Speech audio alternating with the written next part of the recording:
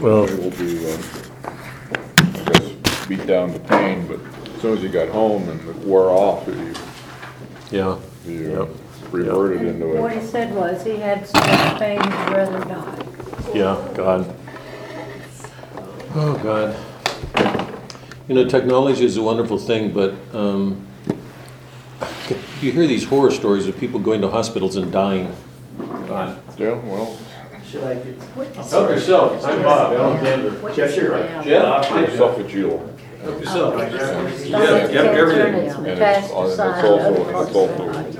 I guess, on the esophagus side, and then also on the You might want to sit between these two beautiful women at this table and look on if you, because it doesn't look like you have a book. so he's, Both of them are in real trouble tonight. I don't know where it's going.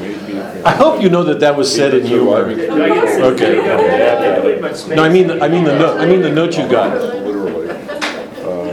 Yesterday, of course, back in those days, everything was radiation.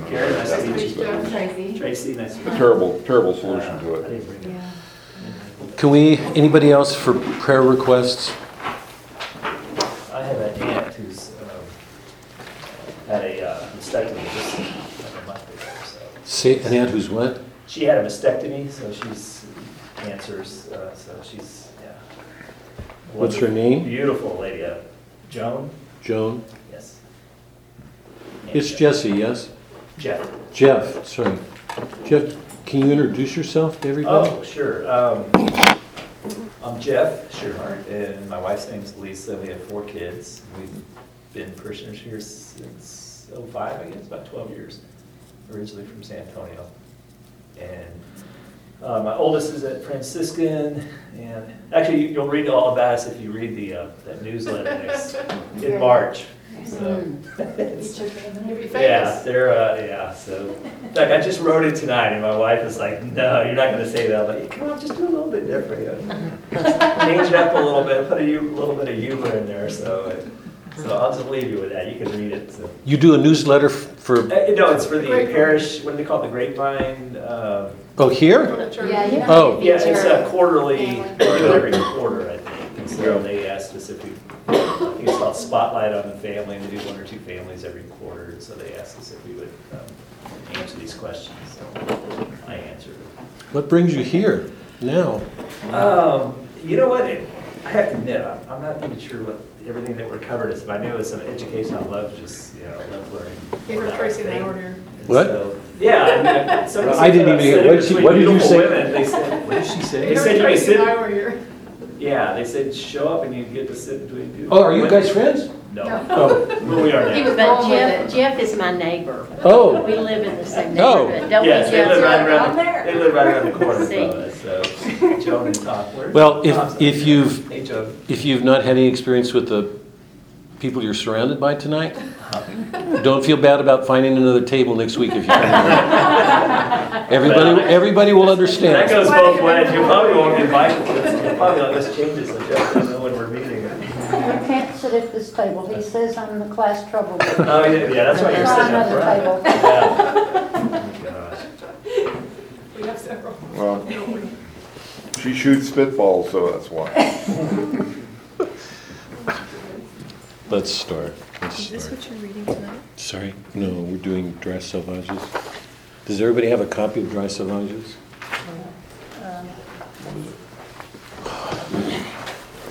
What was it, Bob? Dry Sauvages? Oh.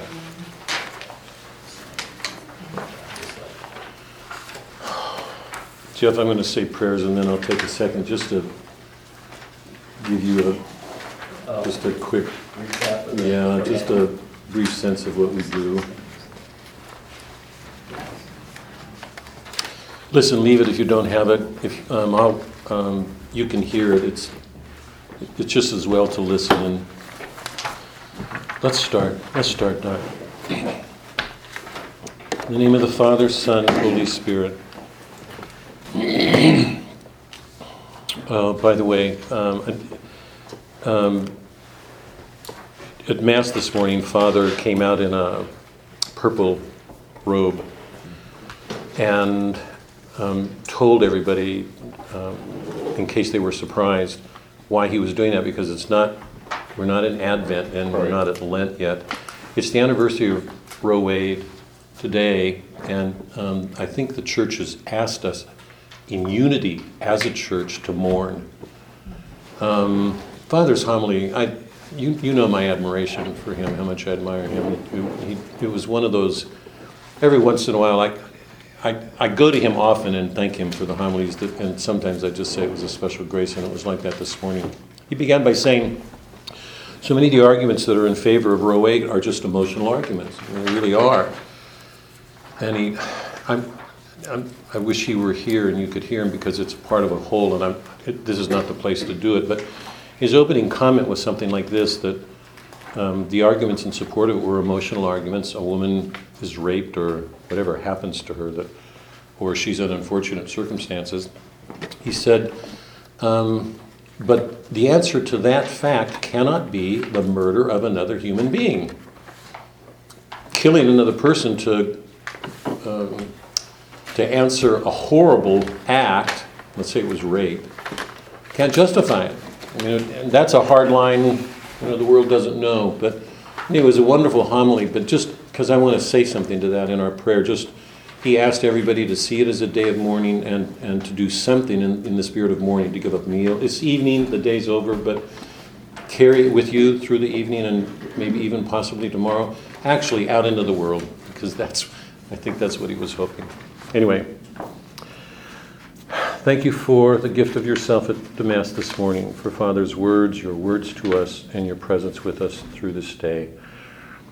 We carry a sorrow in our hearts for the laws we live under, like slavery a century ago, so divisive. They make legal and reasonable something that's contrary to your own laws. No law that we make that does that will ever be good, can ever have a good end. We offer our sorrow, and I hope in a spirit of contrition for what we carry, what we've done, and what we've not done to answer it. Help our country come together again to find you, whatever way it's lost its way.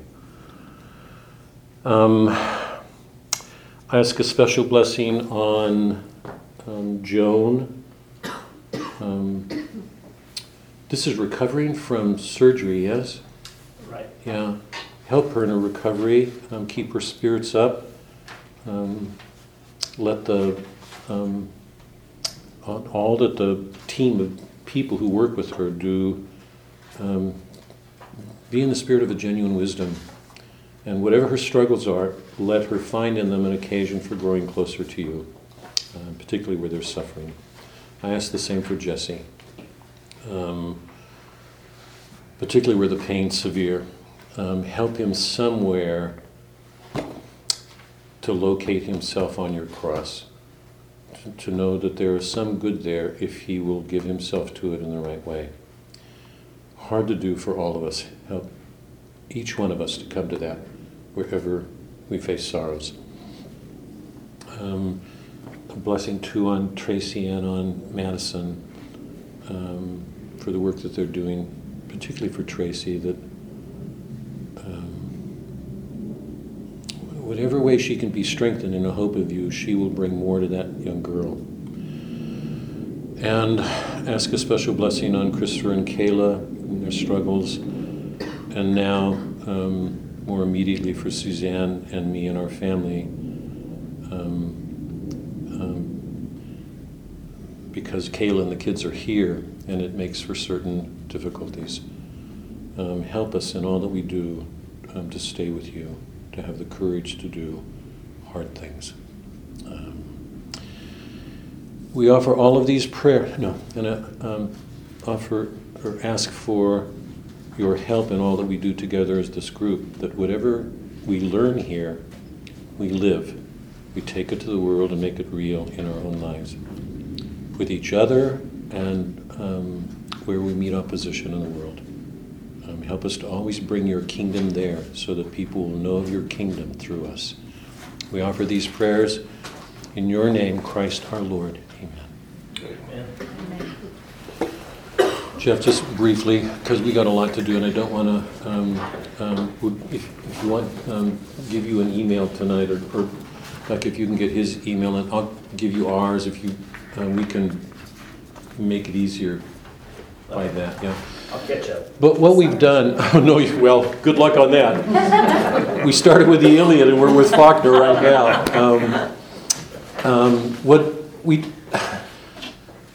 The inspiration for this course came at a time when Jared was here and doing a literature course, and he was doing Moby Dick. And I get worried about great works of literature because my own experience is that very often people don't see just how much is there. And I believe there's a lot to Moby Dick that's actually prophetic. It's a Jonah figure speaking to us. So I went to Jared and asked if he needed help or something, or I'd be glad to do something, and the course started. The nature of the course is to look at literature to see if we can find Christ where ordinarily we don't see him. That was true for the ancient epics. Anybody who's read them will see that there's a parousia quality to the end of them, the second coming. The return of the king, Achilles, Odysseus, Aeneid, the king returning and bringing judgment and glory and a divine sanction. It's just amazing when you read those books. When you get out of a secular world and the way that they teach them and read the books for what's there, you know. It's funny because I've never read Moby Dick, but just about a couple weeks ago, I forgot how I came across something with it. I was like, gosh, I really want to read that. So Yeah. It's interesting that. Anyway, we've done that. We've started there and come forward. I think we were going to end with maybe Moby Dick or Faulkner, I can't remember, maybe even Dante. The Renaissance, or the end of the Middle Ages with Dante and the Renaissance with Shakespeare was a sort of ending point, but the group had gotten larger and more interested, and so we moved forward into the modern world with Melville and now Faulkner. So that's what we're doing. The concern for all of us is to read, to see if we learn something about Christ and about our faith reading these works. We start every class with a prayer and a lyric poem, and the reason for the lyric is two reasons. One is that I'm trying to keep alive the musical aspect of poetry, because it's true for all the poetry we're reading, even the novel. The ancient epics were written in meter, so there was a musical aspect. You couldn't miss it. That's not true of modern novel. It's one of the characteristics of the modern novel. It's not put to meter. But I believe that there's an order and a harmony. It's more diffuse, but it's there even in the novel. So I read lyrics just to keep that alive. And all of the lyrics belong to the course in the sense that every one of them is chosen because they show Christ in some way. So they just reinforce our work. But they do it in a page or two, till we get to Eliot. That's basically it. I keep threatening everybody with quizzes. I haven't given one yet, but Are these classes always on Monday at this time? Monday and Friday morning. Friday morning. It's same class, it's just a different group. Oh, okay. So people who can't, there's a number of people who come in the evening who aren't here. And usually Monday evenings are not good for it, but Yeah. this week it was good, so. Okay, let's start. For the longest time I'd wanted to do T.S. Eliot because Eliot is, I think, the greatest Christian poet of the modern world, the 20th century. And he's difficult to read because of that fact, because he's writing for an audience that he knows is non-Christian and in lots of ways anti-Christian. So, but to do that required a long commitment because most of his poems are too long to read in an evening. I think we've done a couple of something short from him. I don't know if we did The Journey of the Magi, I think. It's a Christmas poem. It's a dark poem. But anyway, I finally decided to risk it. We're doing the 4 quartets, even though it takes roughly 4 or 5 weeks to go through one of the quartets, and there's 4 of them. because it's too long to read in an evening. So tonight, let's pick up. I want to do this very, very quickly because there's so much that's going on in the town that I want to get to. Remember, I don't want to take much time, but remember, every one of the quartets has as its subject one of the four basic elements: air, fire, earth, water. They're not always obvious. In some ways, they're implied and oblique, but they're there. But at the center of every one of those quartets is this idea of the still point that he got from Dante.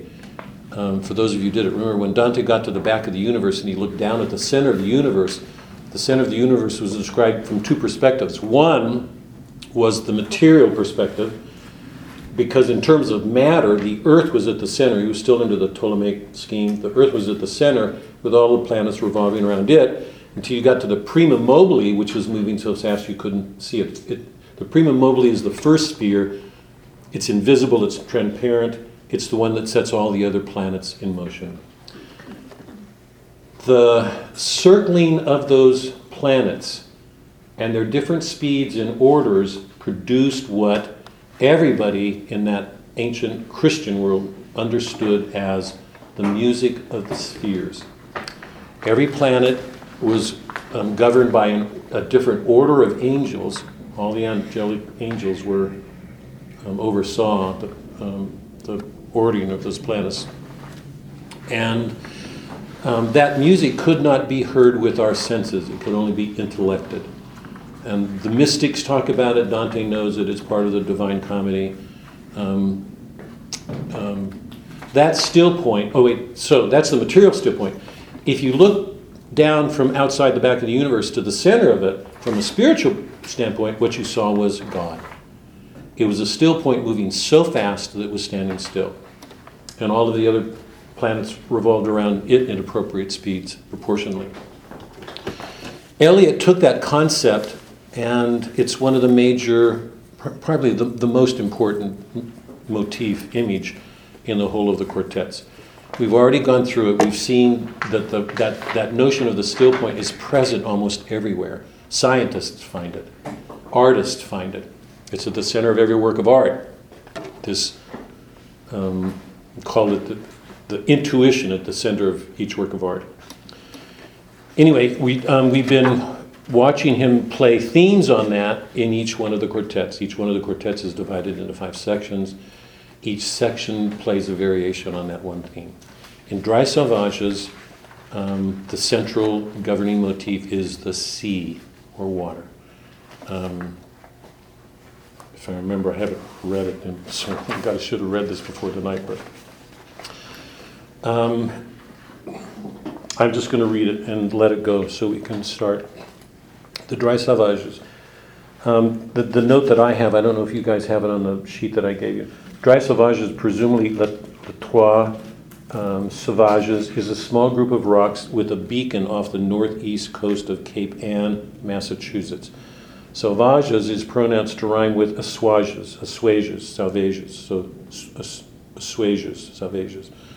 Groaner is a whistling boy. Okay? The Dry Sauvages. I do not know much about gods, but I think that the river is a strong brown god, sullen, untamed, and intractable, patient to some degree, at first recognized as a frontier, useful, untrustworthy as a conveyor of commerce. Then only a problem confronting the builder of bridges. The problem once solved, the brown god is almost forgotten by the dwellers in cities, ever, however, implacable, keeping his seasons and rages, destroyer, reminder of what men choose to forget. I'm trusting everybody has seen the relevance of this. We think we can master nature. And what Eliot is suggesting here, that nature will always reassert itself. We were not meant to master it the way the modern world is trying. Unhonored, unpropitiated by worshippers of the machine, but waiting, watching, and waiting. His rhythm was present in the nursery bedroom, in the rank ailanthus of the April dooryard, in the smell of grapes on the autumn table and the evening circle in the winter gaslight.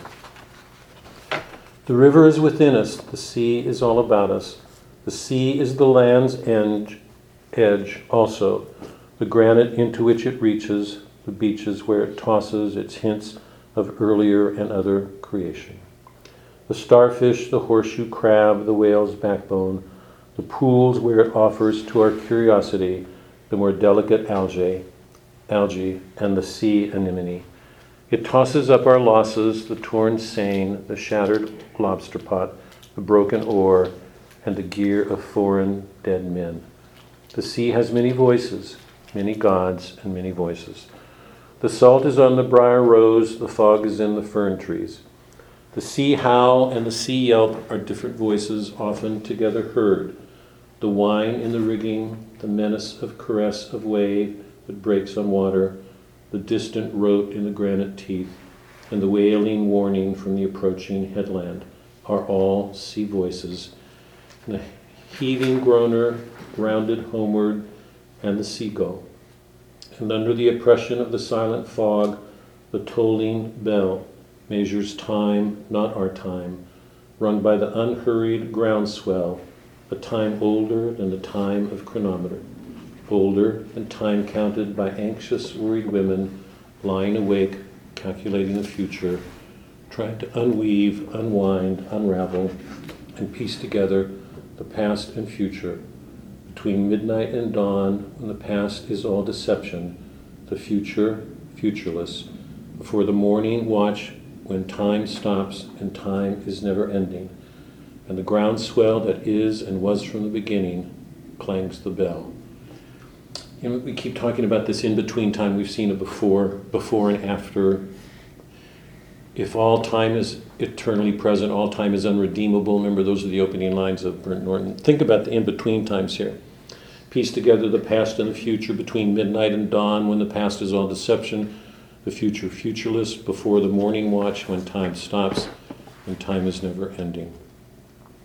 The groundswell that is and was from the beginning clangs the bell. It's always there. Okay, let's get to this. By the way, I wanted to thank you all again, and I'm saying that seriously. I've said that a couple of times to you. I know you're grateful for the work that we do, but when I got through writing my notes tonight, I told you I was astonished at what I was seeing, and grateful to you guys again for doing this so I could go back to it, because each time I go back I see more, and I know that I'm seeing some things here that I didn't see the last time I read Faulkner, so I'm just grateful to you all. Okay, the great theme, this is just a quick review, the great theme of the book.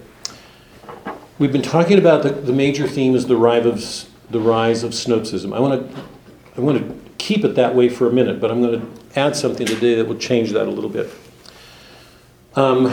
Correlated with that is, as you know, a community beginning to take responsibility for evil. It didn't exist in the Hamlet.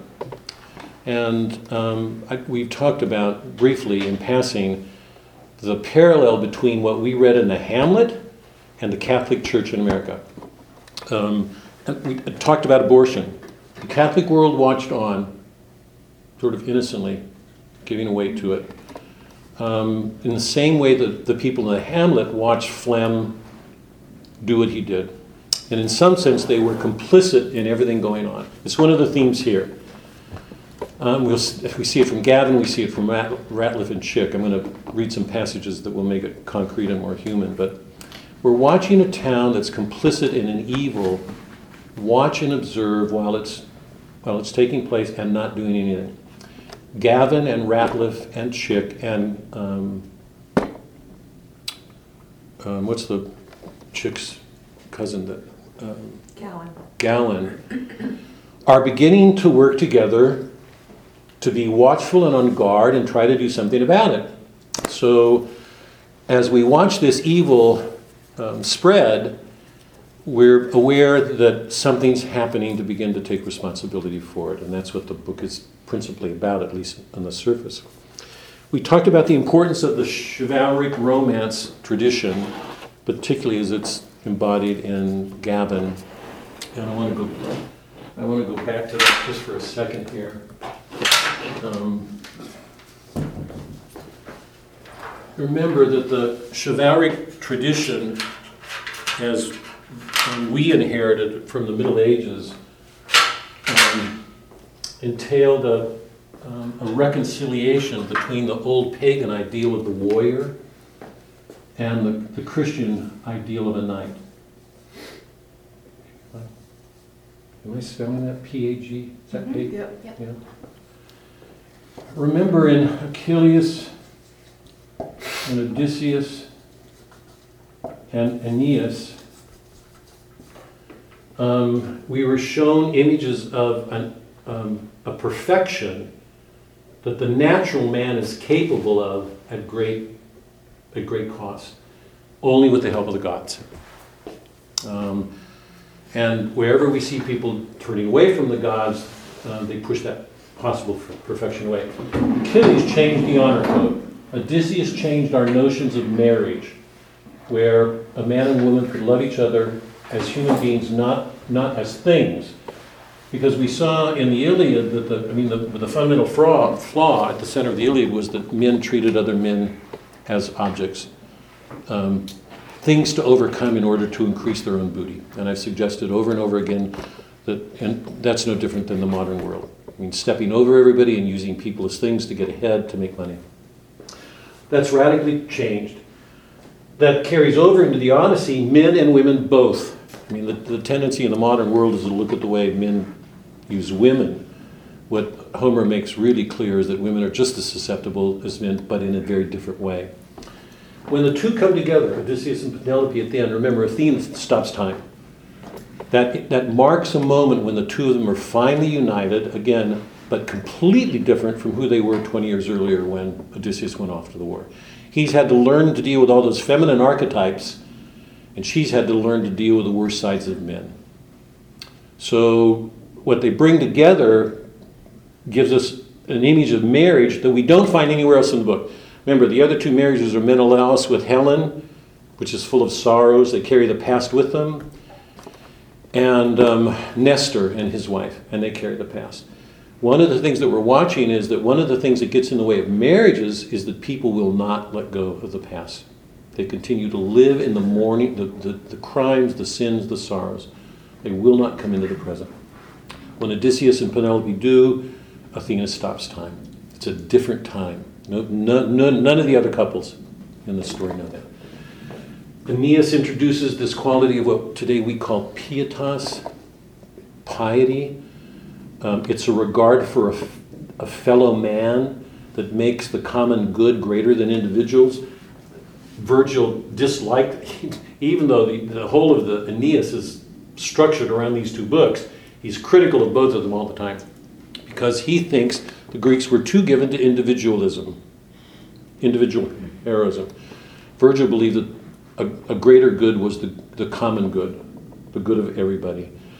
And that was imaged in the city of Rome because it was in Rome that all the bigotries and racial hatreds were overcome to make it possible for all men to come together and live in the city. So it's a very, very different mentality. So each hero makes us aware of some potential in the human person to reach a kind of heroic perfection. There's no other way to put it. But the cost of it was always great, tremendously great. That's the idea of man that we inherited from the pagan world until Christ comes into the world here. And we talked about the way in which all of these prepared for Christ because every one of them ends with the parousia action, the return of the king. Achilles as a king comes back. Hell breaks out everywhere. Odysseus comes home, kills the suitors and the maidservants.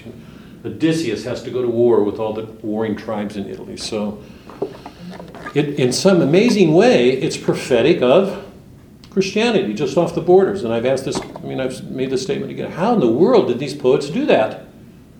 Where did that come from? I don't think that's an accident. And from the very beginning, remember, we lined this up with the Old Testament in various ways. I don't want to go through that right now, but we talked about how they correspond, and that the major theme that they have in common is a refounding of a people, a refounding of a people, a refounding, the founding of the Jews, the refounding, continual refounding, particularly under the covenants, the various covenants that God makes.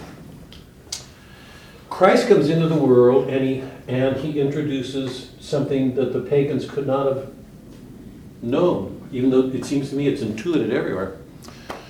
And that is that God loved man enough to offer himself in atonement for all the disorders that he couldn't overcome on his own, and made it clear that we will never overcome our disorders, no matter how perfect we are in a natural sense, without him. And he offered the supernatural graces. The natural graces were justice, fortitude, prudence, temperance. Those are things we're supposed to be practicing. He offered the supernatural graces, faith, hope, and charity. Those are gifts from God to try to help us, in the church's language, to become holy, to follow him, to do what he does. So he introduced a new element into this heroic code, and it led to the Christian knight. And those of you who have read King Arthur or the medieval songs and stories, you know that was the ideal that got developed through the Middle Ages. If you see that, you know how important Dante is, because Dante doesn't show us this heroic chivalric knight. Remember, from the very beginning, he passes out over and over and over and over again. The last thing he can do is pull out a sword and a shield. I mean, he's ready to pass out at, a woman cries, remember when Francisca starts crying, he passes out, and Virgil has to shake him a couple of times. So this idea of the Christian knight gets carried forward, but it's offset with this profound awareness on the part of men of his weakness, how much he needs God, that he can't do any of this on his own. It's just impossible to do. So that's what's handed down, and that's what we've got in our day with Quentin in Sound of the Fury and Gavin here. Okay. Now, last week I introduced, remember, a couple of important traditions that we have to be aware of. Petrarch followed Dante. Remember, this is too much to go into. God. Petrarch followed Dante.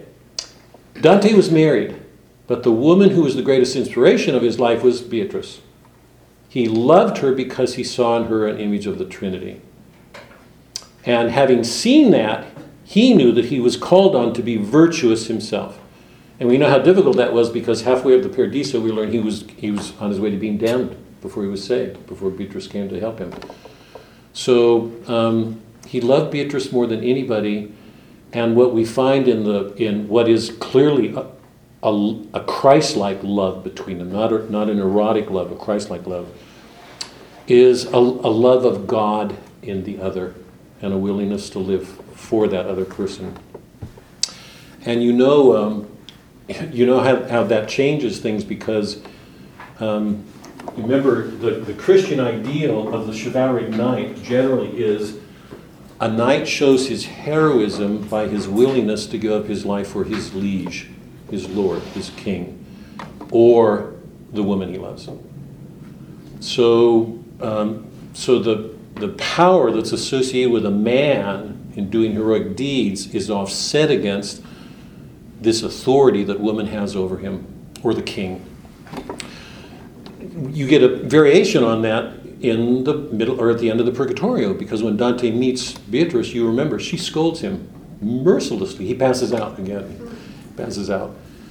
Lots of feminists don't like her. I mean, she just seems like a shrew. They just don't have any sense that she's come from God, and she's calling Dante to account for the things he should have been doing that he hadn't been doing. So the ideal of romantic love that passes on to us from the pagan world in the Christian Middle Ages is rich and complex. Petrarch picks it up, and you remember that he tends to idealize Laura, crown. He looks at her as this unattainable object, and he most of his poems give expression to these excesses of emotion. He just pours out metaphors in terms of storms and tempests and floods. And we saw that Shakespeare answered it. Remember that sonnet I gave you last week, where he describes his mistress in terms of having black hair and breasts like dun, but then he ends with that wonderful line. He says that he's never known a woman to be so firmly on the ground. Do you have it firmly on the ground? Doug, you have it? Can you, you have it, Tracy? Is that Yeah, it says, my mistress, when Yep. she walks, treads on the ground. Yes. After he makes these comparisons to her disadvantage, that she doesn't appear the other women. I love to hear her speak, yet well I know that music hath a far more pleasing sound. I grant I never saw a goddess go. That is, he's not going to idealize his wife. My mistress, when she walks, treads on the ground, and yet by heaven, I think my love as rare as any should belied with false compare. And I gave the other example of Dante. Remember when he gets to the top of purgatory, he has the siren, and that witch that he looks at takes possession of him. And remember, that's an image of idolatry. It's in every human being, man and woman. Every human being has this tendency. God made our souls with infinite desire. Constantly. Why? Because the ultimate end of our souls was an infinite God. We take that infinite desire to things in the world. We love something, think as soon as we get it, we're going to be happy. We get it, and then we want more. Always wanting more. The church calls that idolatry. The tendency in every man and most men and women is to look at the person of the opposite sex and idealize that person, make that person something he or she isn't, and falsify it. So one of the things that can happen when woman's put on a pedestal is that she's enabled, she's spoiled. I mean, she's made something she's not. So right at the heart of the courtly love romance is the egotism on the part of the male. That he partly does that not for her, he does it for himself. He tries to show how generous he is and giving, when as a matter of fact, he's doing it to exalt himself. The same is true in just the opposite. So we learn about the dangers of idolatry either way. And the reason I'm bringing this up right now is, remember, when we read The Sound of the Fury, Mrs. Compson is probably one of the most perfect examples of that kind of enabling that we've ever seen in life. She can't do anything for herself. I mean, that's one of the effects of that Southern code, the code of the gentleman to do everything for the woman. You reach a point where you do everything for her and she can do nothing herself. So the Christian has always taken a different stance. It asks us to be, remember in Dante, we're asked to be virtuous, to mind our own business, to make ourselves better so that whatever we bring to another person will be more just, more loving, for the good of another person. To do something that will make another person enabled is not a good for that person. So the romance tradition that Faulkner dealt with in Sound of the Fury and that he's dealing with now is rich and complicated and at this point falling apart. Because we've seen that chivalric Christian tradition is virtually gone.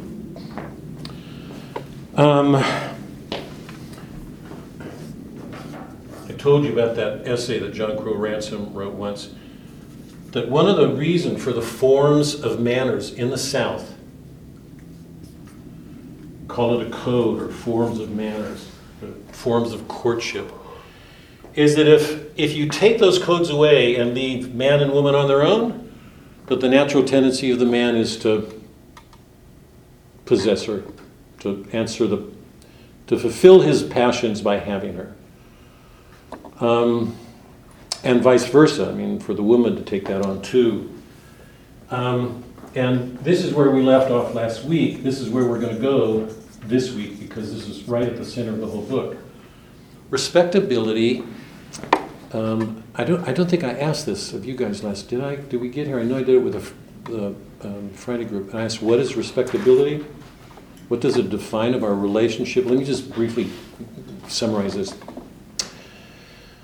I think respectability is an attempt to protect the sexual relationship between a man and a woman, and primarily to protect the woman, because the woman is the principle of continuity of a civilization. She's the one who bears a child. Life is carried through her.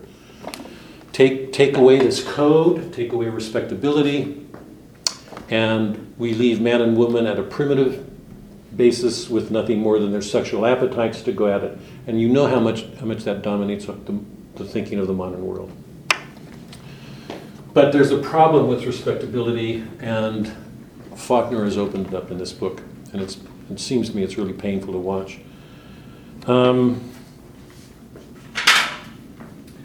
A couple of things that are going on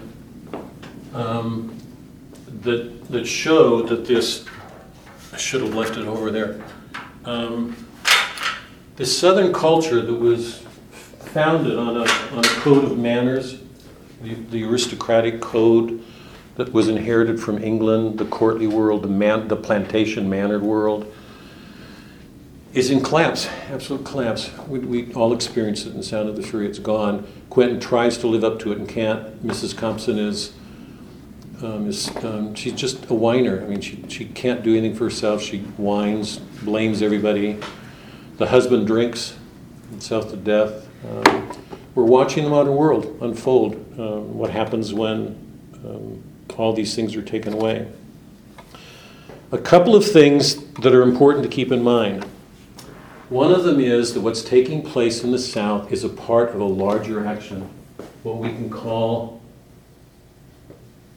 an enveloping action. There's that one line, I'm not sure that I'm going to be, it was the beginning of, I can't remember which chapter, it was the very beginning of 4 or 5, when, oh yeah, on page 109. I remember how Ratliff once said that the world's Helens never really lose forever the men who once loved and lost them, probably because they, the Helens, don't want to.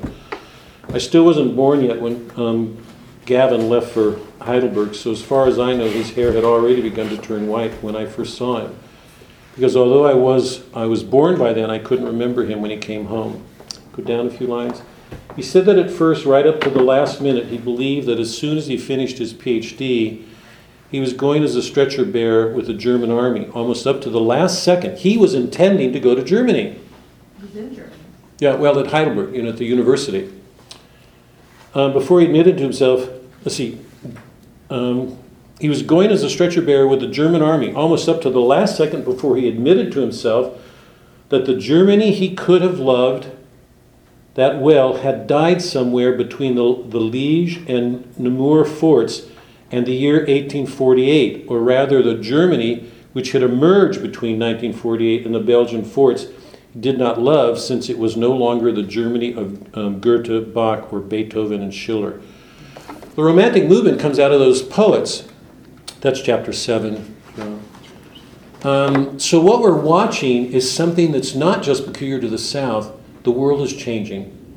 I think it's what the Pope had on his mind. Who wrote the encyclical that condemned modernism? That encyclical that... Anyway, we're watching a world. Something's happened to the world to change the world. So what's going on in the South is only a part of something larger. So what we're watching with respect to phlegm, in some ways, is an image of something peculiarly modern. And it goes right to the core of this relationship between men and women and marriage, and the role that respectability plays in that. Okay? I wish we had time to look at Freud right now, but we don't.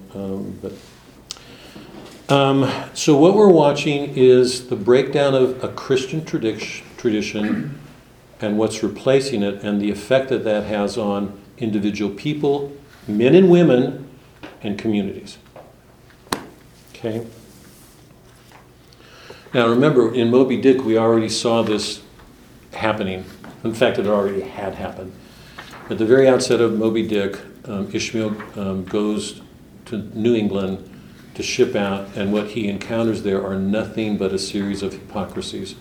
We've gone through it, so I don't want to do it again. But every one of those characters is in some ways failing their Christian call. And we talked, it's not a sacramental world, it's a Protestant world. There's no sacrament. And to put this simply, what you see is that nobody's carrying a cross. The cross has been refused in the modern world. People are living more and more comfortable lives and failing their Christian call. That's what we saw in Melville. That's what that crisis is about. Now we're watching it here, and I'm going to read some passages that will just bring this home in a minute. So that's what we're dealing with. Okay. What enters the world in modernity is what I would call it's one of the side effects of the sciences. That it encourages a habit in people to live in abstractions and reductions. So you tend to explain things away. Mystery, miracles, sacraments, all get explained away. Everything is reduced to what the rational mind can grasp and make sense of. It's an empiricist kind of mindset. So, the upshot of that is what we've seen, particularly in the short stories we read, the shrinking of the human person. We saw that particularly, I thought, well in Flannery O'Connor. If you remember the heart of the part, remember when Enoch and everybody goes to the museum and they see that little pygmy and they're shocked. It's an image of modern man shrunken by what the modern mind has done to us. So,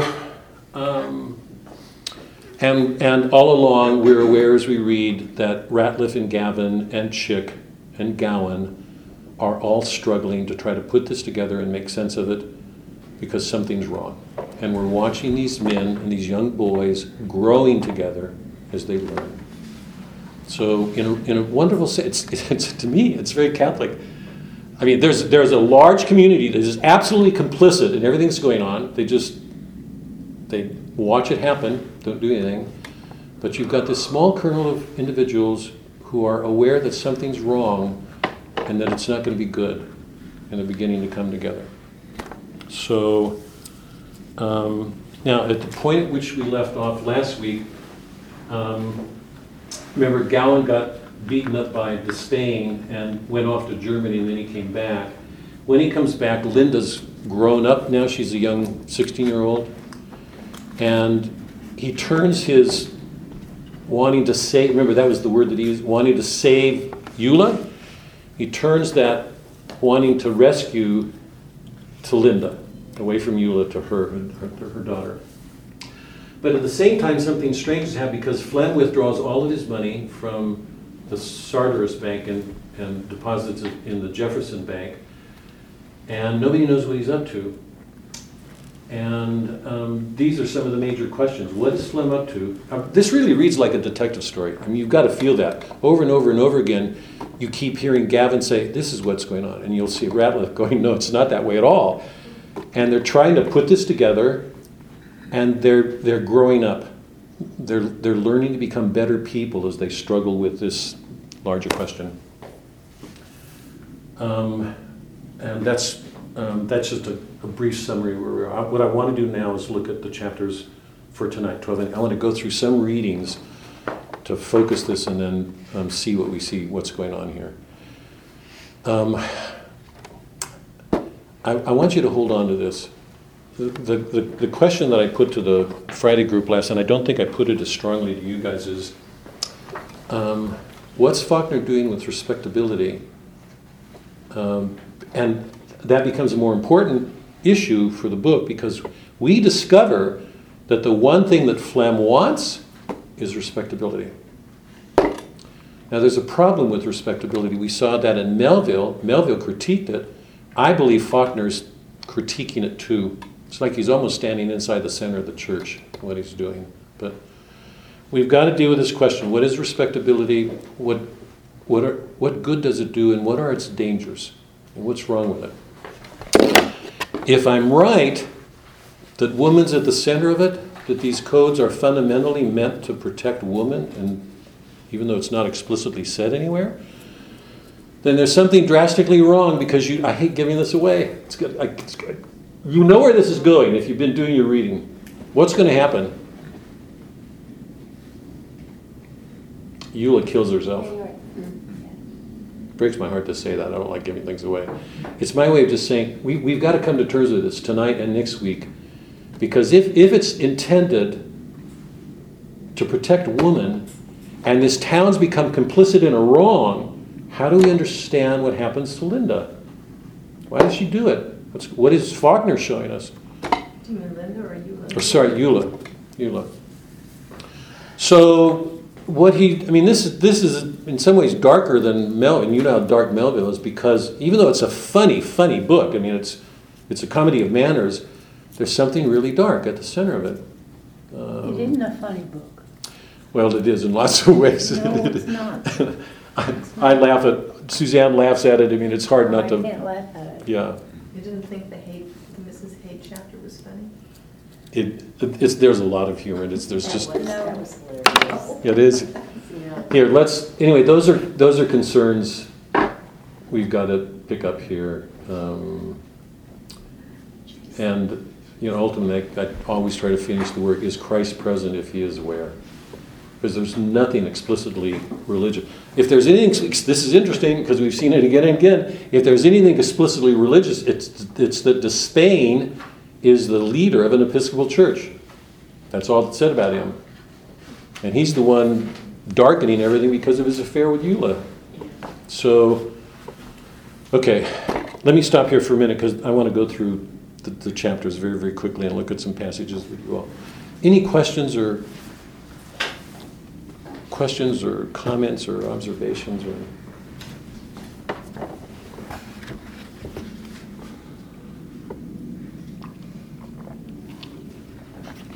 I think I said last week, I get lost between the 2 days, Monday night and... I've said this before, if we don't learn to read and find ourselves in every character, we're not reading well. You know I've said that, even though I say it and hold my breath. Flem is a one-dimensional person. He's probably one of the flattest characters I've ever encountered in all my years of reading literature. He's an image of a principle, and it's masculine, clearly masculine. And I believe he's an image of something inside of every one of us. This is our culture. Remember when we did the Divine Comedy, Dante had to go down into the depths of the Inferno before he could go up, because he had to learn to see every possible ugly thing about the human soul in its fall. So there was no other purpose to do that, because he could not begin to climb that mountain until he learned to see himself as he was. He was damned until Beatrice came. So he had to learn that. Flem is an image of something at work in the American character, in the same way that was true of what we saw in the beginning of Moby Dick. Ishmael was the answer to it. What's Faulkner's answer going to be? What are we going to say when this is all done? How do we understand our modern world and our place in it and what we're doing? So, as ugly as it may seem, I'm asking everybody to look at phlegm as something. Remember Plato's cave? We assimilate this stuff. It's a part of who we are. It can either remain that way, or we can do something about it. But if we don't see it, God, we're stuck. And how many, remember, I asked this question after we did sound, how many people stepped forward to talk to the Compson family when it was going to hell? Not a one. Not a one. Everybody was in their private world, comfortable, respectable. God, it's hard for me to say that word anymore. It has a sour taste in my mind. Even though, I don't want to give this. Nobody stepped forward. Jefferson City, the whole town is complicit. And one of the great ironies of the book, I'll make this clear in a minute. Gavin is at least as complicit as anybody. He's the one character who tries to be the noblest person in the story. And he gets it all wrong from beginning to end. And I'm going to read it in a minute. He absolutely romanticizes phlegm Snopes. I'll look at that chapter. So when we're looking at this story, I think it's comic. It's a comedy of manners. Beneath the humor, there is a dark thing going on. It's our world. So,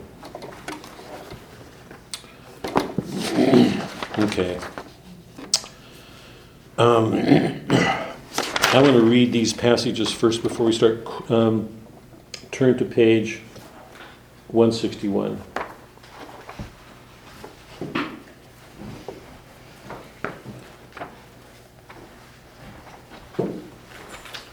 One what? 161. Okay. Remember, this is just shortly after Montgomery Snopes got caught, and Gavin was starting to put things together and thought he understood everything. And then, I love this chapter, remember, page 161, this beginning of chapter 9. This is the chapter, because he missed it completely. Gavin comes up with all these reasons for explaining things. He's an educated man, very well educated. He's got it all wrong. Every reason he gives for explaining what's just happened is wrong. Page 175.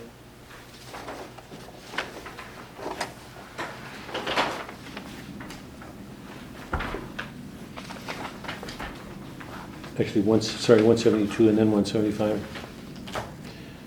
You remember when they first catch Montgomery Ward Snopes, that he's insulting and, what's the word, brazen. Just absolutely brazen. He's fearless because he knows they can do nothing. Even though they caught him, they're helpless. And he says on page 172, when he gets so offensive, Hamp can't control himself anymore, and he slaps him. Gavin says, stop. Montgomery Snopes is only too willing to have him stop him again because he can take a suit against him. Not only will he have the charges dismissed because there's nothing on him, he'll be able to sue them. On 172, let him go ahead, Montgomery Ward said. Suing his bondsman is easier than running a magic lantern. Safer, too. Where was I? Oh, yes. Now he begins to taunt them with all the things that he's going to get away with. Here's where I want to go. Middle of the page. All you got is Grover Winbush, and he don't dare testify. This is crux. He don't dare testify. Not because he will lose his job, because he'll probably do that anyway, because everybody knows he's going to be asked to step down right now. But he's of the we. He's of the town. What has Chick been doing all along from the very beginning? He never says I, or rarely. He always says we. And by we, I mean Jefferson. Gavin and Ratliff and Chick and Gowan, we've talked about this before, always speak with an identity of being a part of a body. I suggested the parallel to the mystical body. They don't exist as individuals isolated. They have no identity apart from their connections with other people. So he says, Winbush will lose his job. All you got is him. He don't testify, not because he'll lose his job, because he probably do that, but because the God-fearing Christian holy citizens of Jefferson won't let him, because they can't have it known that this is what their police do when they're supposed to be at work. Shortly after that, Flem comes in on page 175. He's there because he wants to try to find out what he can do to put Montgomery Snopes out of the way, because you know that he doesn't want anything to tarnish his own reputation. And he says at the bottom of 175, I'm thinking of Jefferson, Mr. Snopes said. So am I, Uncle Gavin said, of that damn Grover Winbush and every other arrested adolescent between 14 and 58 in half of North Mississippi with 25 cents to pay for one look inside that album. I forgot about Grover Winbush, Mr. Snopes said. He won't only lose his job, but when he does, folks will want to know why, and this whole business will come out. what's he saying? He knows that nobody wants that to happen. Now, at this point, what's the problem with respectability? Before we go any farther, is it clear?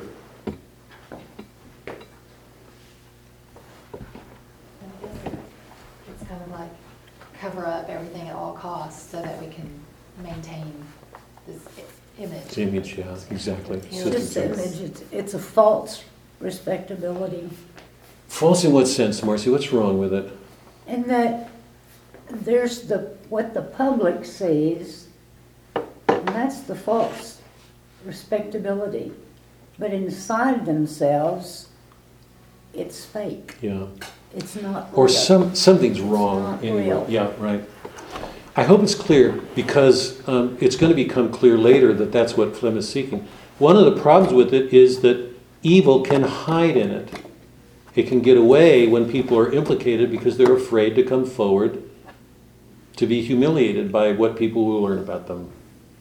So this instinct for self-protection or to preserve an image actually gets in the way of dealing with harder things. So, at this point, lots of things happening. The whole town's been aware of the Eula, the Spain adultery for years. Nothing's been done about it. Gavin scandalizes the town because he's the one at the dance who goes up and pulls Despain away, and then the two of them go out. He's the one that makes it public. He does it indirectly and courteously by having to send corsages to all the women in the town, and he makes all the husbands furious because then they have to give their wives. Nobody wants to do it. So in his efforts to be good, he's indirectly making everybody aware of what they don't want to admit. So early on we get hints of something breaking into this veneer. I don't like calling it that way, and here it becomes more explicit because we know that Montgomery can hide behind it. And even Gavin knows it because Gavin knows when he responds to Flem that he's not going to do anything to make things harder for Hampton himself because he cares too much for the man. So here's evil using good things between people to hide himself. In the case of Montgomery, it's actually to his advantage to get away with a crime. Turn to page 63. Remember, this is when Despain. This is one of the most humiliating moments in the story. Wait, what page are you? 63. Okay, you backed up. This is when Despain was riding his roadster, remember, in front of the Malison house.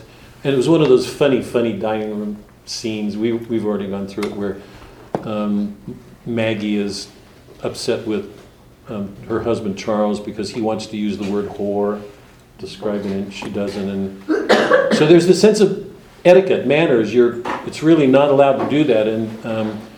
And Gavin stands up to defend Eula, and Charles stands up to defend respectability, and the two are ready to go out, and then Molly gets in between and says, apologize to me, right? But she makes both of the men do that. And then the funny thing after that, when he says that he's never even looked at the woman, because all the other men in town are, and he prides himself on doing that. She has that comeback where she says, all the worse for me. I've married a cold fish for a husband, and we've talked that through. And then a year later, they've got chicks. So we know some passion was let go somewhere in there. But here's the line I wanted to look at, in 63, in the middle of the page. Gowans had to sit there and endure Despain going back and forth, honking at him to embarrass him. And you know what he does just before the ball, the cotillion ball. He sends that rake head that the boys use with two corsages tied together with a rubber, a prophylactic. It's his way of just throwing salt in a wound. Here, before we get to that, Gavin is sitting there having to act as if nothing's going on. And this is Chip recalling the story, remember? And Gowan said they all looked at Uncle Gavin and that he himself was ashamed. Oh, wait, let me go up. That's Gavin's job, Father said. He's the acting city attorney when you're in a checker game. He's being flippant light about the whole thing. He's just not allowing how degrading this is. He's the one to speak to the marshal, or better still, the mayor. Ain't that right? Because this is almost painful to read. Despain's the mayor. He's the one having the affair. All he's doing is making fun of Gavin. This is the husband now. Or better still, the mayor. Ain't that right, Gavin? And Gowan said they all looked at Uncle Gavin and that he himself was ashamed. Not of Uncle Gavin, of us, the rest of them. He said that it was like watching somebody's britches falling down while he got to use both hands trying to hold up the roof. You are sorry. It's funny. Ashamed you had to be there watching Uncle Gavin. It's a wound. It really is. He feels it deeply in his heart that he has to watch this. So early on, we're seeing that something's happening to the heart of this boy as he's learning. We've talked about this, that a tutoring is going on. Ratliff's going to pick him up when he's 5, remember, and start talking about the evil going on. And so this young boy is learning to experience the pain that comes from watching somebody he loves being wounded by it. On page 79, go back. This is after the ball, after Gavin got beaten up.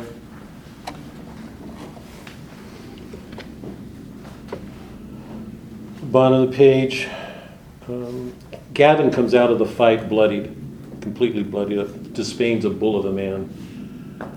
He flung them off and ran at Mr. Despain again. Every time he got knocked down, he picked himself up and went after him again. This is Gavin. When I was older, I knew that too, that Uncle Gavin wasn't trying anymore to destroy or even hurt Mr. Despain, because he'd already found out by that time that he couldn't.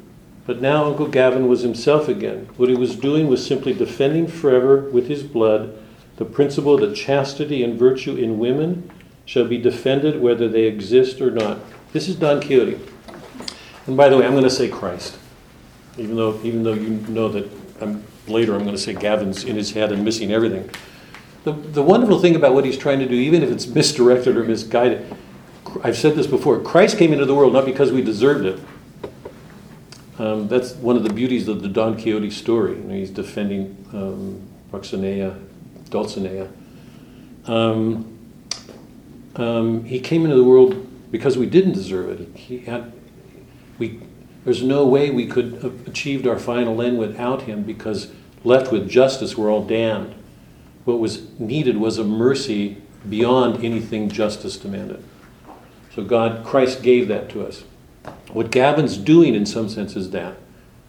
And Chick is seeing it. So we're watching this young boy developing these sensibilities to learn courtesies and courage. The last page I want to look at before we leave that. Remember when Gavin comes back from the war,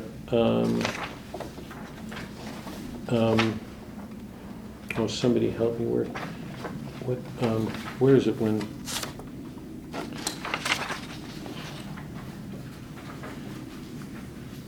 Page, I think 191 and 2.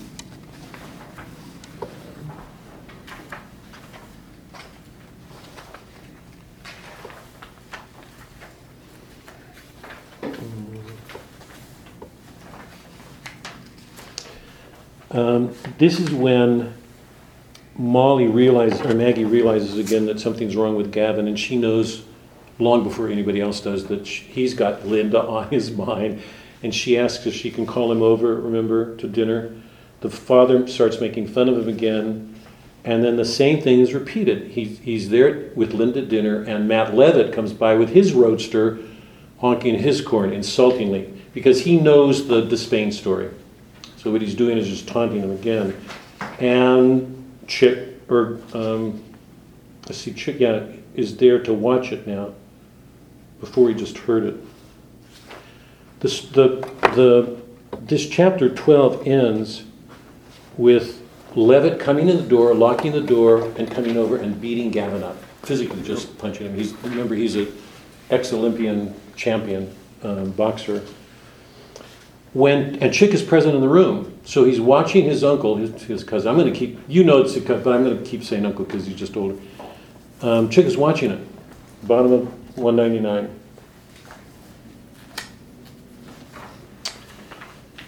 Levitt hits him and bloodies him up, and Chick watches on. He didn't seem to hit hard. His fist not traveling more than 4 or 5 inches, it looked like, so that it didn't even look like they were drawing blood from Uncle Gavin's lips and nose, but just instead wiping the blood onto them, 2 or maybe 3 blows. That's because how strong he is. 3 or 4 blows before I could seem to move and grab up grandfather's heavy walking stick where it still stayed in the umbrella stand behind the door and raise it to swing at the back of Matt's head as hard as it could. Gavin says, "You, Chick." He stops him. The heroism in this scene, you can read it and miss it. Gavin doesn't want his nephew to get hurt. He's saying stop. So he's saving him. His nephew is trying to save him. So we've seen a young boy go through a period where he actually suffers with his uncle because of what he has to endure. He's hurt by it and embarrassed for everybody, he says, for all of us. And here he's showing that he's got the courage to stand up for him against this Faulkner. That's not a thought out thing. That's a reaction to save somebody. Matt Levitt picks him up and throws him down and puts the umbrella on him. And then Gavin tells him to get out. Chapter 13. Levitt goes out. Linda comes in, screams at him, curses at him. I don't think it's funny because none of them are used to hearing a woman scream profanity. And Levitt leaves. And on the bottom of 202. Now remember, Maggie has been constantly saying to Gavin, when Gavin wants to try to help her, he says, "I'm trying to form her mind." And it's interesting because in a sense, how much of his tutoring is tutoring? And it clearly is. But it's hard to see what he's doing as not having some form of courtship because it's a young girl, even though that's not his intention. He's trying to do everything he can to dispel that notion. But in this town, he knows that anybody who sees him with a girl is going to construe it that way, so that's the predicament he's in. Here, she comes in, she throws herself on him. She knows that he's getting beaten up for her, just like Eula. Remember, what did Eula do after the ball? She goes to offer her body. And she goes that night to Gavin's office. She throws herself, 202. "Mr. Gavin, Mr. Gavin, oh, Mr. Gavin. Linda," I said, "can you hear me?" She didn't answer, just clutching me. I could feel her nodding her head against my chest. "Do you want to marry me?" Remember, Maggie has been encouraging him to marry. Maggie thinks that's the answer to this whole problem, marry her. Yule's going to say the same thing. "Do you want to marry me?" I said, "Yes." She said, "Yes, all right, all right." Top of 203. "Listen to me," I said. "Do you want to get married?" "Yes, they don't need minds at all." Now he's talking about women generally. It's not a very flattering, but he's talking about that. It's his rationalization to make it possible for him to marry her if she wants it. That is, he's giving himself up, basically, even though he doesn't want to do it. "You mean I don't have to?" she said. "Of course not," I said. "Never if you like. I don't want to marry anybody," she said. How could she feel differently having the father and aware of what's going on with her mom? "Not anybody," she said. "You're all I have, all I can trust. I love you, I love you." It seems to me this is the high point in the middle of the novel. That we had a high point with Eula and Gavin in that office visit. He went off to worry, come back, and now we're situated here, and Linda becomes of principal importance to him. Whatever he's going to do now, he wants to try to help free this young girl from all that she's having to go through. Chapter 14, Gavin wants to send traveling luggage to Linda because he wants her out of town. And Maggie doesn't think it's a good idea, so she sends the luggage as a graduation gift, but with all of the family members signing their name on page 211. It ends with that. "Yes," Mother said, "one of them will know it, that it really comes from Gavin, even though they have to sign to seem proper." Chapter 15 to me is one of the funniest in the book. It really is funny, and it seems to me it's a critique. It's a critique of the chivalric romance code. because if you've read it, you know. Gavin wants to meet with Linda, and he has to be careful that people don't get the wrong idea and that she doesn't. So he writes her a note and says, I'll be a little bit late, and he comes late, and she leaves. And then he thinks about seeing her again, and he pictures meetings that the two of them will have, missing each other by a corner, trying to appear that they're running into each other accidentally. So he keeps constructing these dramas between him and, or involving him and Linda. None of them work out. He thinks it's better to stay away. And at some point, it gets even more laughable because he knows that if he stays away, people will notice it. They'll assume that he's covering up. So there's nothing he can do. And it's just funny to watch his mind go through all these maneuvers to try to protect her name and his own name. So respectability takes on this comic aspect in that whole scene. They meet at Christian's drugstore. Mm-hmm. So I think that was kind of interesting that he named it Christian's, as if there's, stewardship, the Christian's concept of stewardship occurring, attempting to be lived out there in Yeah. the drugstore. Yeah. Probably something to that. I don't know, Joan. But they're certainly all these scenes are full of ironies. As the time approaches for her graduation, he writes her, or when the year is out, he writes her again and says, let's meet again, because he wants to try to help her choose a university. So they do meet, and she comes late this time. It's as if she really was aware that he was late and insulting in what he did before, and Gavin sees it that way. But she comes dressed up with lipstick, looking much, much older as a young woman, and Gavin assumes that she went home to dress up, probably under her mother's orders, I think. And they go out of the drugstore, and he said, let's walk. And she says on page 226, I can't. And he compliments her on how well she looks. And then on 227 on the bottom of the page, she says again, I can't, she said. You said that before. I said, you can't what? The schools, she said, the ones the catalogs from outside Jefferson. I'm glad you can. He said, I didn't expect you to decide alone. That's why I wanted to see you to help you pick out the right ones, but I can't. Don't you understand? She's getting emotional again. I can't. She's saying, Gavin, tell me.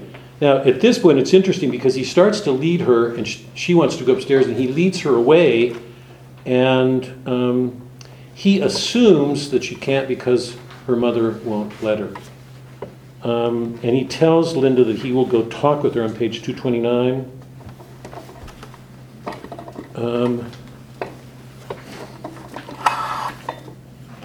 She leaves, and he's trying to assure her, telling her that he will go visit her mother and make everything okay. This is the night, the chivalric night, page 229. He runs into Ratliff, who's learned about it all, and Ratliff says, the middle of 229, what he said, you're going to see Eula because Eula won't let her leave Jefferson to go to school? You're wrong. All right, I said I'm wrong. I don't want to do it either. I'm not that brave. Goes on, but wait, I tell you, wait, he said, because you're wrong. But I couldn't wait anyway, I didn't mean. He runs off to Eula's house. And just stop for a second. How well does Gavin listen? Because this is going to be a big issue, huh? Not at all. Not. Ratliff is right in the middle of telling him something. He says, I can't wait. He's got to go off and rescue. And he's going to go over to, and it happens there, that he walks in and he sees all this furniture and he says, it's not you. That he puts it together, and she makes it clear that it's all Flem, because Flem wants this respect. He wants this image. He wants this respectability. So he picked it all out himself. This is one of the worst parts of this whole book, from 231 to 240, because you find out that the wife and the daughter are furniture. Yeah. Yes. They are furniture. Yeah. Everybody Now is in Flem's. That is a horrible thing. Yes. Yes. They're furniture. Everybody is in Flem's world. They're just things to be used I know. for. I guess it was these pages that tore me apart right there. Yeah, it's just on page 237 forward for the next few lines, Eula makes it clear that she can't leave Jefferson not because of her, but because of Flem. Because Flem doesn't want to lose control over her because he knows if she leaves town to get married, Eula will leave Flem. And he loses his furniture, He which he lo- needs, right. which he needs for the public to see. Right. He loses his money and the voting share. Because remember, Yes. Varner signed over the will to Eula, and he doesn't want to lose that. So all the motives are Yes. monetary. Gavin keeps saying, 227, I'll tell her Flem's not her father. And Eula makes clear in the beginning or in the middle of 237, she won't believe him. And they leave. They leave it that way. At the bottom of 237, he leaves, down at the bottom of the page, and Ratliff again still in the client's chair where I had left him an hour ago. I tried to tell you, he said, of course it's Flem. Now, all he does is make clear to Gavin that he had known this all along, that if Gavin had listened, he would have learned it. Over on page 239, it's one of the funniest parts of this here thing. After Ratcliffe explains what happened between Varner and Flem with respect to Frenchman's Bend and the will, Gavin says, wait, it's my time now. Because I don't know anything about women, because things like love and morality and jumping at any chance you can find that will keep you from being a Snopes are just a poet's romantic dream. Now, so much of this he got from Eula, because she said, you don't know much about women. So it's as if he learned from her, and now he's passing on to Ratliff what he should have known, and he's beginning to learn about himself. And women aren't interested in the romance of dreams. They are interested in the reality of facts. They don't care what facts, let alone whether they're true or not. They just dovetail with all the other facts without leaving a sawtooth edge, right? Well, he said, I might not put it exactly that way, because I don't know anything about women, I said. So would you mind telling me how the hell you learned? Maybe by listening. I have a big circle around that phrase. Maybe by listening. And this is what he says, which we all knew since what Yoknapatawpha had not seen at some time during the past 10 or 15 years, the tin box shaped and painted to resemble a house and containing the demonstrator machine, in the old days attached to the back of a horse-drawn buckboard, and since then to the rear of a converted automobile, hitched or parked beside the gate to 1,000 yards on 100 backcountry roads, while surrounded by a group of 4 or 5 or 6 ladies, come in sunbonnets or straw hats from anywhere up to a mile along the road. Ratliff himself, with his smooth, brown, bland, inscrutable face, in his neat, faded, tireless blue shirt, sitting in a kitchen chair in the shady yard, or in the gallery listening. Oh yes, we all knew that. Where does Ratliff get his knowledge? He's selling sewing machines to women. Listening to He sat women. and listened. You want remember that line in Go Down Moses when in the opening scene when they went off to get Tommy's Turtle because Tommy Turtle had run, and when they get there, it's told from the point of view of Cal when he was 9, and he goes out in the backyard while the men are looking for, or napping at that point, and he finds Tommy's Turtle, and Tommy's Turtle said, if you want, because we know from that line that Safanzaba has put the men up to this so she can catch Hubert. His words were, if you want to get something done, let the women do it. Ratliff has got all of his wisdom from listening to women. Where does Gavin get all of his learning? From books. From books. From books. And in a courtroom, yeah. Remember, we've talked about that. Gavin lives in this structured world. We saw that at the end of Go Down Moses when Molly said, I want it all on the paper, and Gavin couldn't get back to town fast enough. He went up to the city limits, turned around and went back. He's a man of law. Well, Ratcliffe also nailed him when he said, so I didn't listen to the right ones. Yes. Ratcliffe said, are the wrong ones neither? You never listen to nobody because by that time you You're were already already talking talking again. again. So he didn't listen. Yes, yes. You don't listen, you don't learn. Learn, yes. We don't have time, just quickly, I want to, in chapter 16, we get the Mrs. Haight and Het story. You remember that her husband had been buying mules from I.O. and tying them on the railroad tracks to get the insurance money claim, and they were making a fortune. And till one night, I guess he drank too much and got tangled up in the tied himself there and got run over. She gets the insurance money, and I.O. wants his share. And you know what happens. Mrs. Haight sends for Gavin because she wants a lawyer, because she knows Snopes is going to come after her.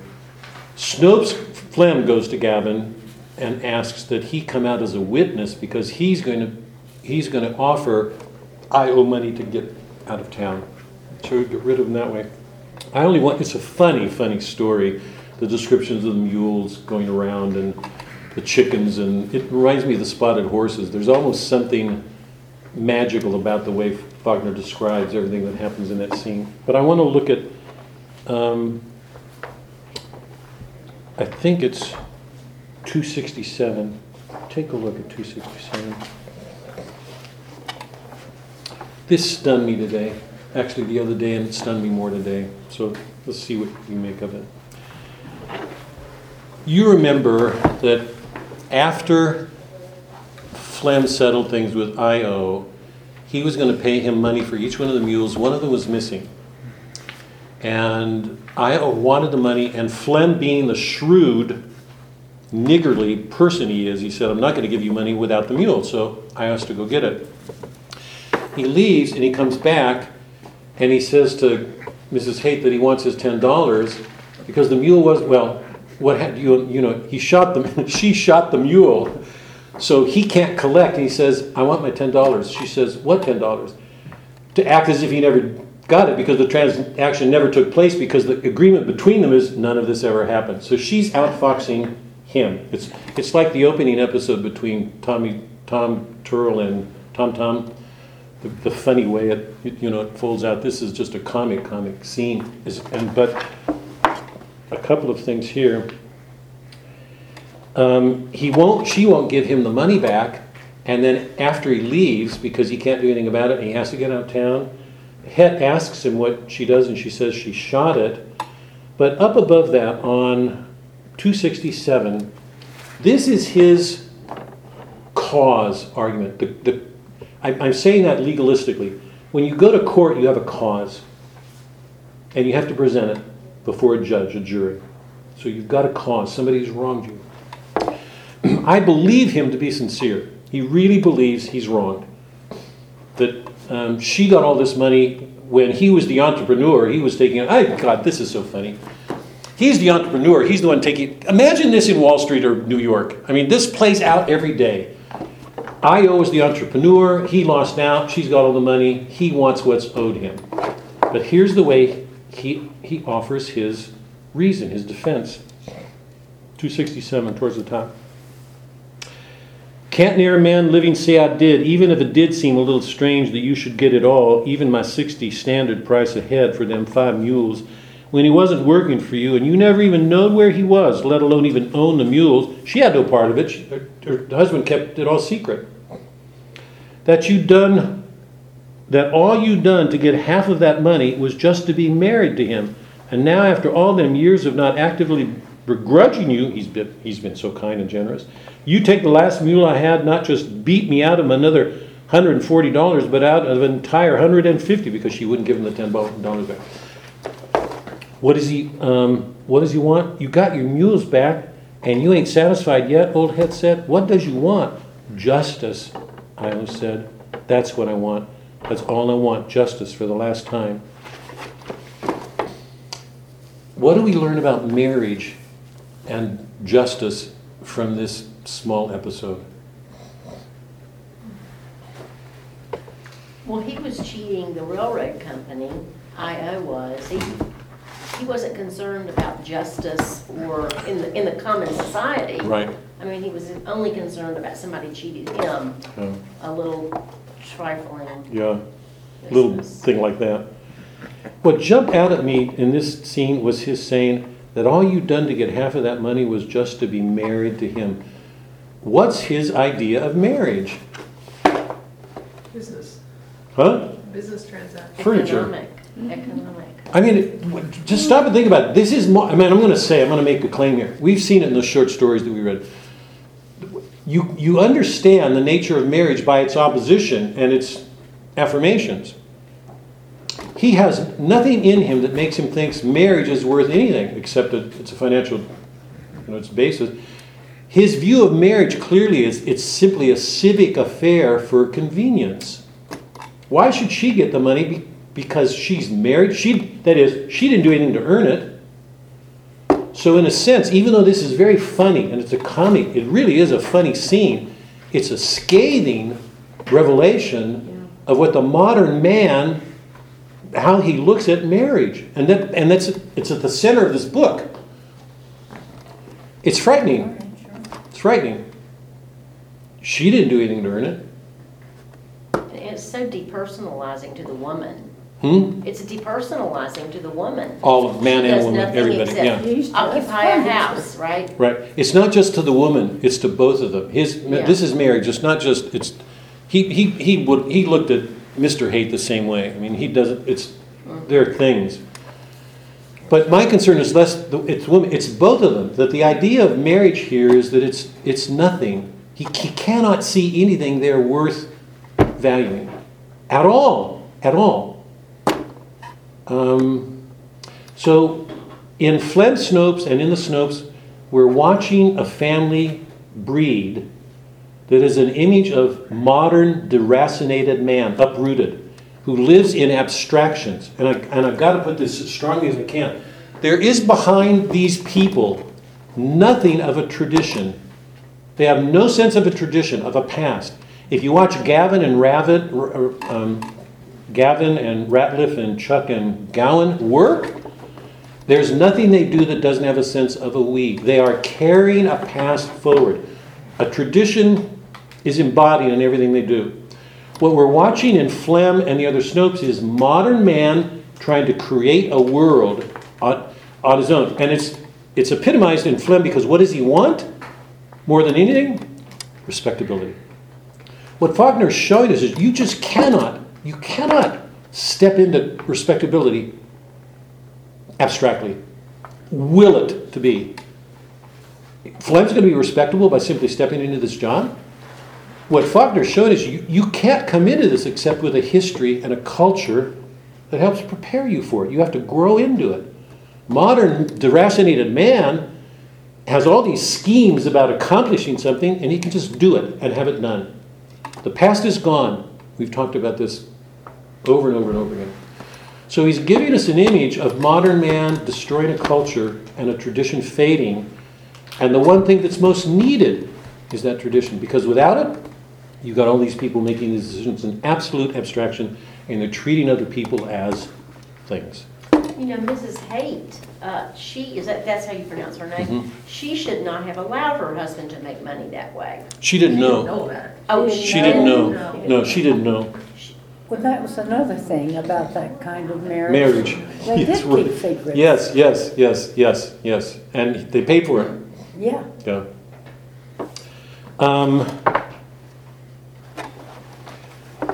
270. This goes to Marcy's point, and it's one we have to. The novel to me is very, very funny on multiple levels. Some of the scenes he does are just so wonderfully comic.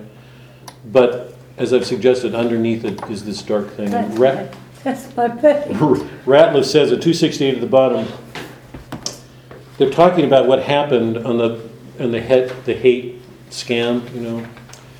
Gavin's out of town for a while, and Ratliff and Chick are now meeting, and Ratliff's talking to Chip about all that happens, and then at the bottom of 268 he says, "That's right," he said, "because as soon as you sit down to laugh at it, you find it ain't funny at all." He looked at me.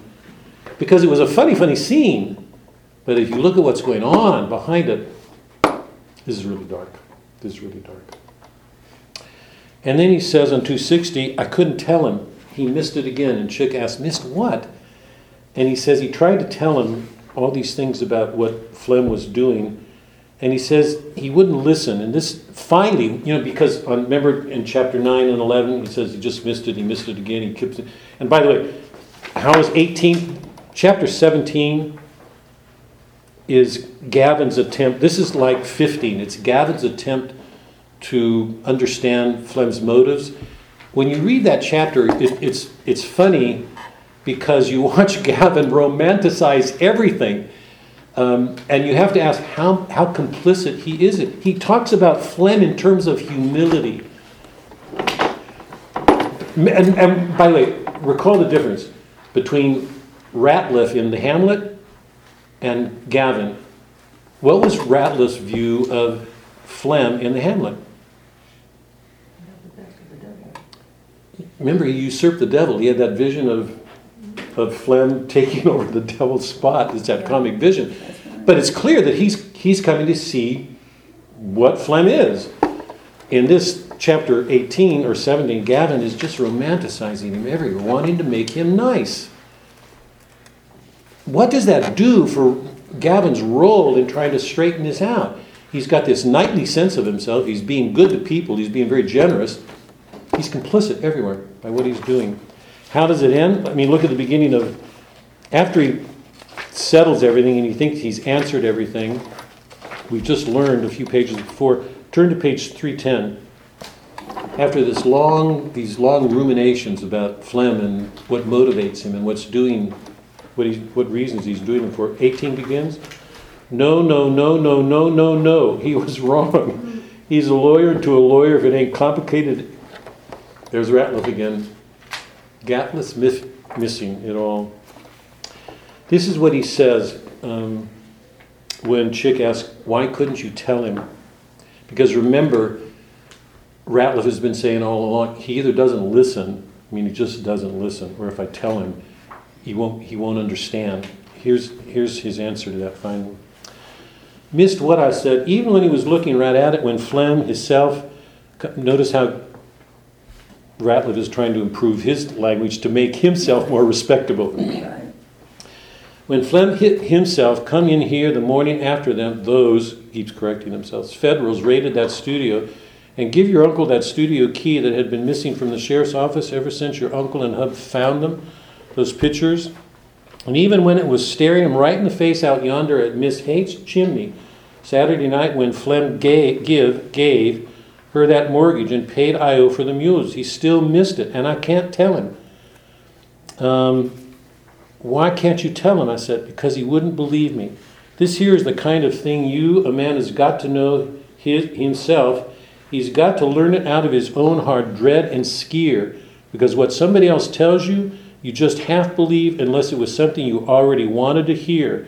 And in that case, you don't even listen to it because you had already done agreed, and so all it does is make you think what a sensible teller it was that told you. Something you don't want to hear is something you've done already made up your mind against, whether you knew or not. Go on over, next page. What does Flem want? Page 270 at the bottom. What's he got to have? Respectability. Ratliff said, respectability. That's right. When it's just money and a power a man wants, there's usually some place where he will stop. There's always one thing at least that every man won't do just for money. But when it's respectability, he finds out he wants and has got to have, there ain't nothing he won't do to get it and then keep it. When it's almost too late, when he finds out what he's got to have, and that even after he gets it, he can't just lock it up and sit down on top of it and quit, but instead he's got to keep on working with every breath to keep it. There ain't nothing he will stop at, ain't nobody or nothing within his scope and reach that may not anguish and grieve and suffer. Respectability, I said. That's right, Ratliff said.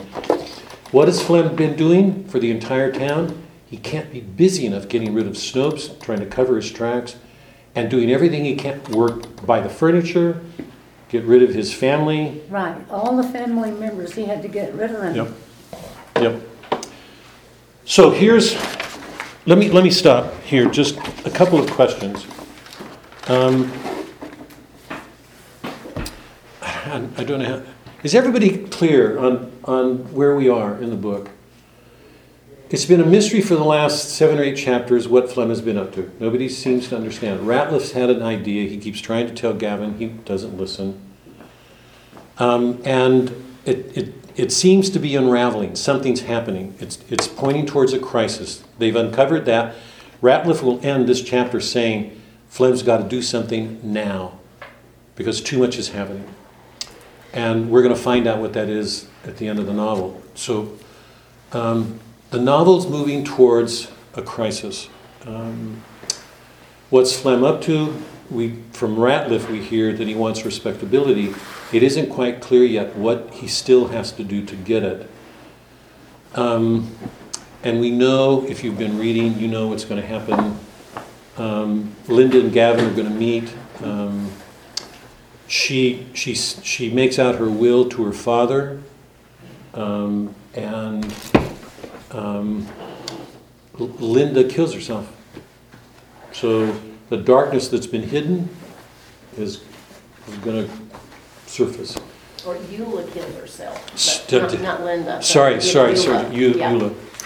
So a couple of questions for me right now. How is Faulkner looking at respectability? We saw that Melville was really, really critical of it, that it was failing everywhere. What's his attitude?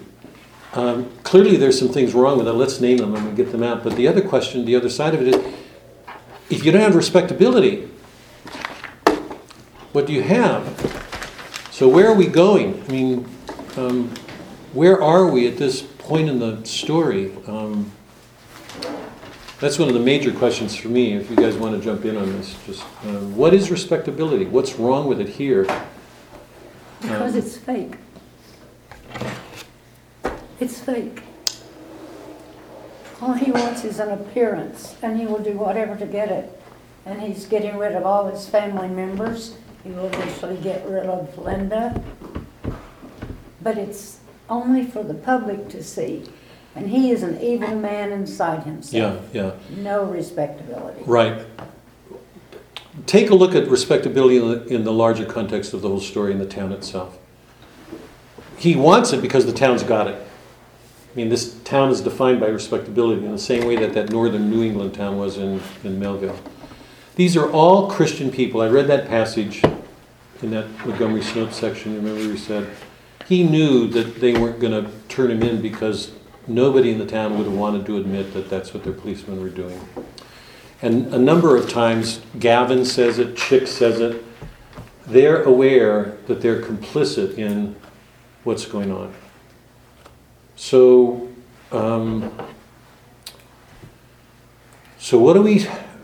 where is Faulkner on respectability?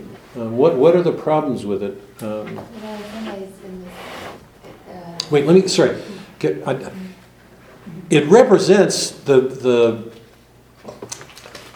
at some long point, it's the fruit of what originally was very Christian in its origins. The relationship between a man and a woman, the way that a man would treat a woman and restrain himself for her. You know that it got mixed up in a plantation world, and it was inherited from an aristocracy. It's in a democracy now, so that there are inherent problems there. But in its spirit, it sees itself as being Christian. That's what Montgomery Snopes says. You think this Christian people is going to... So keep that in mind when you... So anyway, sorry, Tracy, go. No, I was going to say that it prohibits redemption. For Christian These people. examples. You going to go so far as to say all these people are damned then? Gosh, I hadn't thought that far, no. No, I guess, well, confession came to mind, our ability. Say it again? Confession came to mind. Yeah. That we have this grace of being able to, confess and be forgiven. But if you can't confess, how do you experience that forgiveness and growth and change? Before and you even get... repentance, Before you even get to that point, if you're living with some awareness that something's wrong and you're not doing anything about it, then what? And before you even get to a point. and it almost seems settled. Let me try to put this positively. Seems to me the people are trying to look out for each other. That's what Montgomery Snopes says. Gavin makes that clear with Grosvenor Winebush because he doesn't want to shame him. Even though he'll probably do something to get him out of the job, but he'll try to do it in a way that will spare him. So there's some Christian spirit to what they're doing, but at the same time, they're aware of something going on and they're not doing anything about it. And it's gotten worse and worse and worse. So what happens when people are aware of a wrong, growing in awareness that something's wrong, and not doing anything about it? What do you suggest the town people do? You know, at this point, he's the vice president of the bank. He becomes the president. But if you're living in that town and you have a job and you come home and the next day you go to your job, how can you do anything about it? At what level can they do anything? Anybody want to? My only problem Well, they would is have that had to. this is a southern story. And what's happening up north at this time, basically, and why it's different, is because they just came through a slavery situation where people were treated like furniture. I mean, they just sold and bought people like, hey, they were pieces of chairs or tables, and they had no value except for whatever they produced. And they've ended that, and they're trying to transition. What was happening up north and what was happening out west at the same time was this migration of people, though, that were coming into the east and the like with different objectives, and others were moving west, and they were moving with children and families in which there was a hell of a lot of difference with regard to relationships that were taking place at that time. So, I mean, this is a southern, I think it's strictly a southern thing that's happening here. I myself don't, Bob. I think what we're seeing is more universal. That it's. You think it's more? Yeah, Okay. but I want to try to get. I think it goes on in the north because in a banking industry, it can be just as mechanical, and people yeah. can be just as. I mean, one of my responses to Marcy, if money is your end or getting ahead, because Yeah. that's not peculiar to the South. Right. That's a defining image of America as a country. And if in the North you've got an industrial banking Right. culture, Well, you got also. then what we're seeing is an image of what's going on there. I mean, certainly that's my way of presenting it. But I want to go back to the question specifically because Yeah. allow that there's respectability in the North and the South. Mm-hmm. Hemingway was a Northerner. He grew up in a Midwest town. Yeah. I know from Suzanne's experiences, and I know from my own, and I know from people, just meeting them, the people coming out of Midwest towns or California towns, maybe liberal California won't, I don't want to go there, but Yeah, in right. Midwest towns, that you find the same strong sense of respectability anywhere you go. Yeah.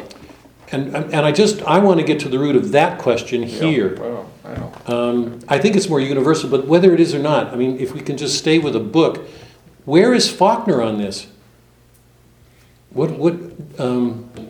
It's like you don't acknowledge the evil in yourself and everyone else, and respectability can cover that. Yeah, wow. So- We're back to the sacraments again, indirectly. Mm-hmm. But if you're not doing something to fight evil wherever you see it or wherever you're caught, then you're complicit in it. Yeah, and it's a real question of self-knowledge or self-awareness. How much are you aware of that in yourself? And if you're not, why do anything about it outside? I mean, everybody lives that way. That's the way everybody lives. You go along with it. And he keeps saying people look behind their shades and they close their blinds. Yeah. He keeps repeating that as a mantra, Yeah, which is yeah. dark. We've got to leave because I told the people I don't want to make them late. We've got to pick up here, central questions for looking towards the end of the book. If we look at this in light of what I said, the modernity is in problem. It's in a problem, a huge problem. It's an enveloping action. It's affecting the whole world. The West is central to whatever's going on. In the West, we're watching a culture that had a strong Christian tradition fading. And what we're watching in its place is this this what you call deracinated, uprooted. It's a man who lives in abstractions, who sets out to get something done with his industry and will, and we're watching that critiqued here because he has no sense of ties with other people. And what happens if you're raised in a culture where that's absent? What between Gavin and Ratliff and Chick and Gowan, we're watching two young boys with two men learning to take responsibility for something together. And slowly a town coming around. But where is Faulkner on this? If respectability is a good thing, but it can also be a cover for evil, what do? I can't see us taking it away. And what does a Catholic do when a Catholic is both a part of that culture and also asked to stand outside of it? Let me leave it there. Where's Christ? Is Christ in this action? If he is, where? We'll pick that up. This is modern man we're looking at. That line of Io Snopes, she shouldn't get that money. You got that money because you were married to him? What an injustice. The view of marriage is central to this whole thing. And Eula's going to take her life in the next... So we're looking at something really dark in our world. Yep. Thank you. Yep, thank you, Jim.